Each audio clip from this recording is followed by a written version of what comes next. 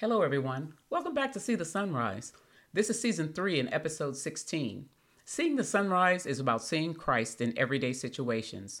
We find in the book of Jeremiah, chapter 33 and verse 3, where the Lord speaks to the prophet while he is in prison. He says to him, "Call to me, and I will answer you and tell you great and unsearchable things you do not know." Seeing the sunrise is an opportunity to see Christ and to see that he is living and working in the lives of everyday people like you and me. From the pulpit to the pew, we all have had challenges and experiences that bring us to a need for Christ in our lives. Today, I want to talk to you from the book of Luke, chapter 24. I'm going to read for you just a few verses. Bear with me. Verses 36 through 45. While they were still talking about this, Jesus himself stood among them and said to them, "Peace be with you." They were startled and frightened, thinking they saw a ghost. He said to them, "Why are you troubled, and why do doubts rise in your minds? Look at my hands and my feet. It is I myself. Touch me and see. A ghost does not have flesh and bones, as you see I have." When he said this, he showed them his hands and feet. And while they still did not believe it because of joy and amazement, he asked them, "Do you have anything here to eat?" They gave him a piece of broiled fish, and he took it and ate it in their presence. He said to them, "This is what I told you while I was still with you. Everything must be fulfilled that is written about me in the law of Moses, the prophets, and the Psalms." Then he opened their minds so they could understand the scriptures. He told them, "This is what is written. The Messiah will suffer and rise from the dead on the third day, and repentance for the forgiveness of sins will be preached in his name to all nations, beginning at Jerusalem. You are witnesses of these things.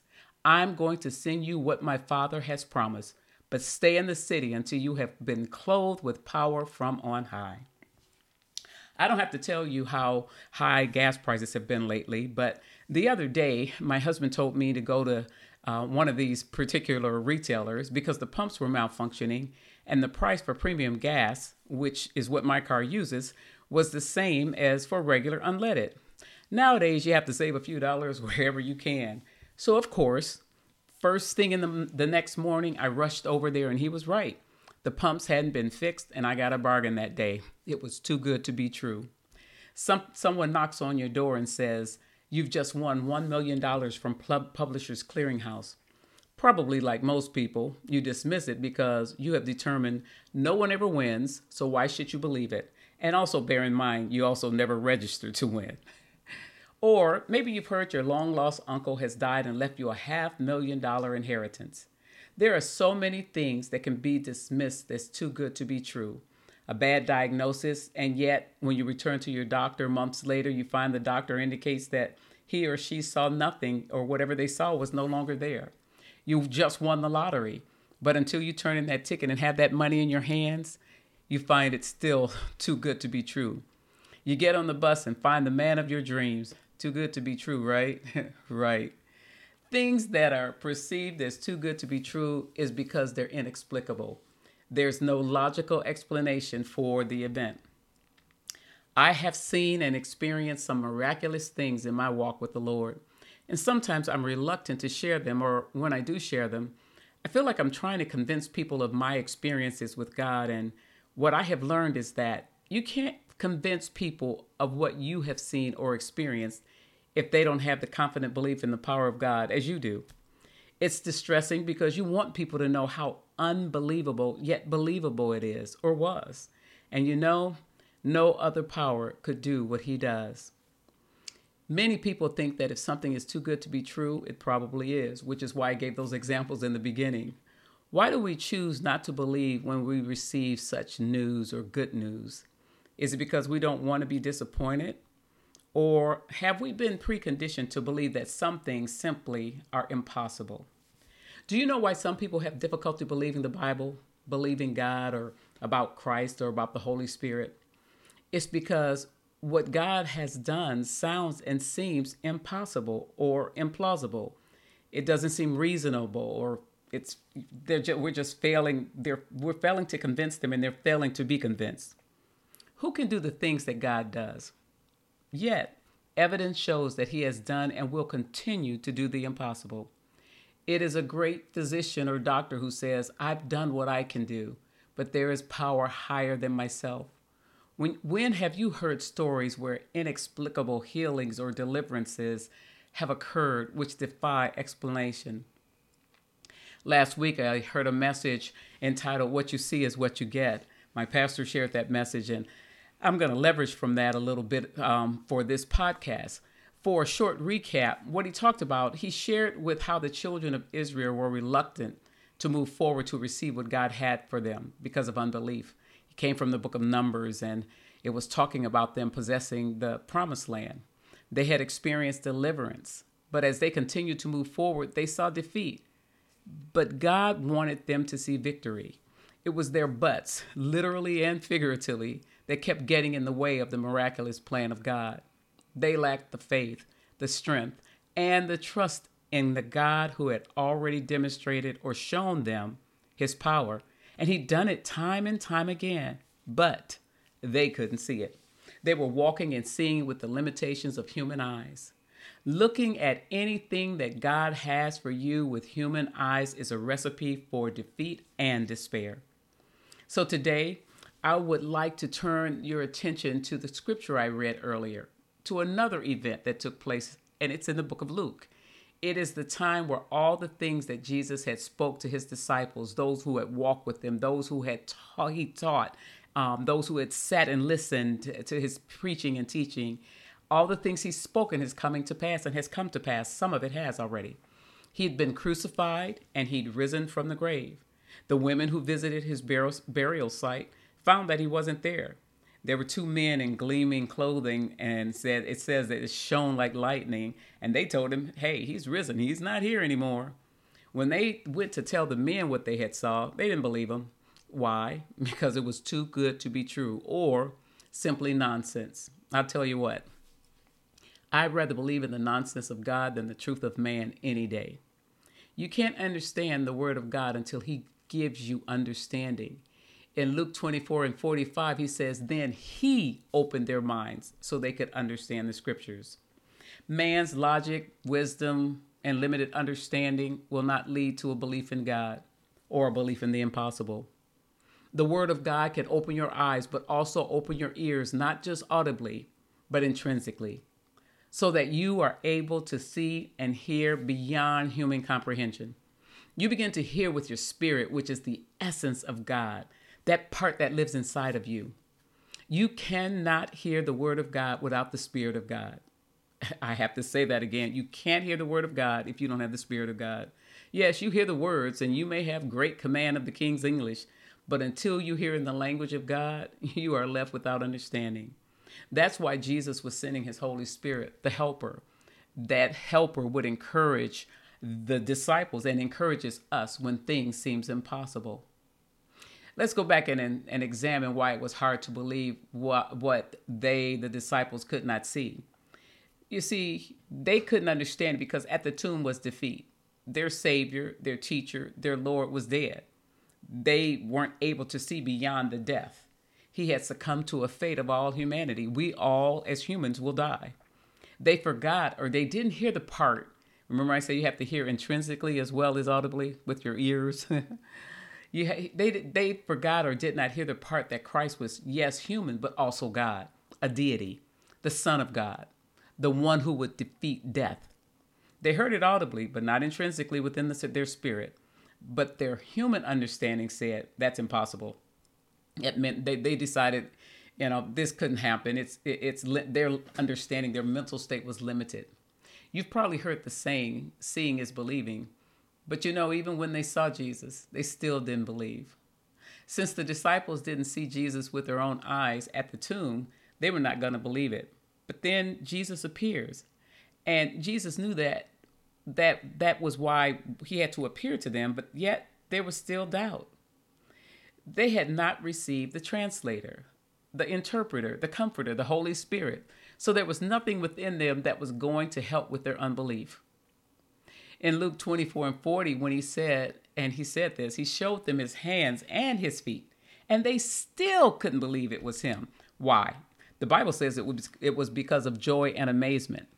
Well, now, what does that mean? Well, they were so filled with emotion, they were so surprised that they still couldn't comprehend. They were unable to comprehend that Jesus was alive. They got all caught up in the hype. He really did rise from the dead. That's what they're saying, but they don't really fully get it. When you see Christ working and you're still questioning his work, you have to ask yourself, am I really believing in the risen Savior, or am I caught up in the excitement of what just happened, the hype? Jesus had to remind them that what he had told them, and he had told them what was going to happen. He said in verse 44, "This is what I told you while I was with you. Everything," and I quote, "everything must be fulfilled that is written about me in the law of Moses, the prophets, and the Psalms." That's what Jesus said to them. But then he knew they didn't understand. And verse 45 says it all, and it really talks about the presence and the abiding presence of the Holy Spirit. Sometimes I think I'm talking too fast, but I get so excited when I get these messages and being able to convey them to you. In verse 45, he says, "Then he opened their minds so they could understand the scriptures." The triune God opened their understanding. He opened their mind. An open-minded person doesn't cling blindly to their beliefs in the face of challenge. Jesus had to remove the worldview. He had to take the blinders off that the world had placed over their eyes so that they could understand exactly what he had told them previously. You can be open-minded and still not know the truth. Until Jesus reveals it to you, you are walking around with blinders on. If you don't have the Spirit of God in you, the Bible is nonsense, foolishness to you. It is Christ who illuminates, and the disciples needed Christ to understand the things that they were seeing and experiencing. That's why it's hard, and I dare say impossible, for a non-believer to believe in Christ. Their mind is already closed to anything related to Jesus, the Bible, or Christianity. My belief in Jesus is not based on personal opinion, but on facts that I've seen and experienced personally. And it is not what you say that necessarily draws people to Christ, but how you live and what you do. When you encounter Christ, you will never be the same, I guarantee you. You want to know why people think things are too good to be true? It is because they don't believe that they could be granted such good fortune. And that's true if you look at it with human understanding. I mean, how can God, who looked at your raggedy life, my raggedy life, the sins we've committed, that I committed, that you committed, and deem us still worth saving? It's called grace and mercy. God's unconditional love and favor. There's some things I wish I could have a redo, but without the Spirit of God, my behavior would not have changed. In fact, if I had never sinned, I wouldn't understand the love, grace, and mercy of God, and others would not feel that they could ever experience salvation. God has said some things to me that seem unfathomable. In other words, incapable of being fully understood. But I've been walking with him too long and seen some amazing things to doubt his power, to doubt his will, and to doubt the favor he has given my life. So what about you? Let's get personal. What has Jesus said to you that sounds too good to be true? Are you giving him excuses of why you can't do something when he has already told you, go and possess the land? When he has already told you, it is me, I have risen from the grave? When he's already told you what he's doing, when he's already told you to move forward? Are you like the Israelites when God told them to go in and possess the land? Or the disciples who had to see it, to believe it, and still have doubts? Do you think it is supposed to be easy? Some things God has for you, you're going to have to fight for. Age is no limitation for God. A lowly status is not an inhibitor to God. Social class, financial position, lack of education, these are not limitations for our God. Inside of you lies the power to accomplish God's plan for your life. You mustn't be afraid. He already knows the outcome. And if he has assigned it to you, then you need not worry how things are going to turn out, because everything really is going to be all right. It was too good to be true when God spoke someone out of impossible circumstances. out of a home filled with alcoholism and sickness, in a community with people with no hope, and speak into their life and tell them it's going to be okay. And then place people in their life that would mentor them, that could see the impossible, and who believed in the possible. It was too good to be true. Yet, because of the Spirit of God living in them, they believed that he could break the chain of poverty, and move them to a place to be a spokesperson for the kingdom of God. Yes, God spoke into my life. It took a minute. I had the Jordan River crossings, the period of unbelief, the times I fleeced, but see, here's my but. When I knew, but when I understood it, when I knew who he was, who he is, that is when I believed. I believed him then, and I believe him today. When I look back and see what he has done, I can't but believe in the faithfulness of God. Even with the hiccups and many missteps, God has been good to me. He has been faithful to me, and he will be to you. I'm so glad that he lives inside of me, talking to me, leading me in the path of righteousness.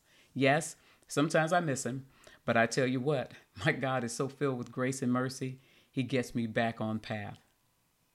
What has God spoken into your life? What are you standing on?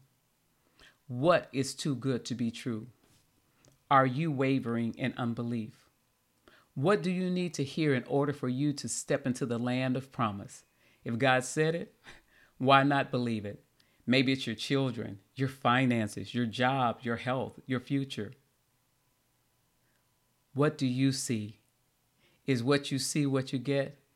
Is it too good to be true? If you don't have a confident faith in Christ, then yes, it is too good to be true.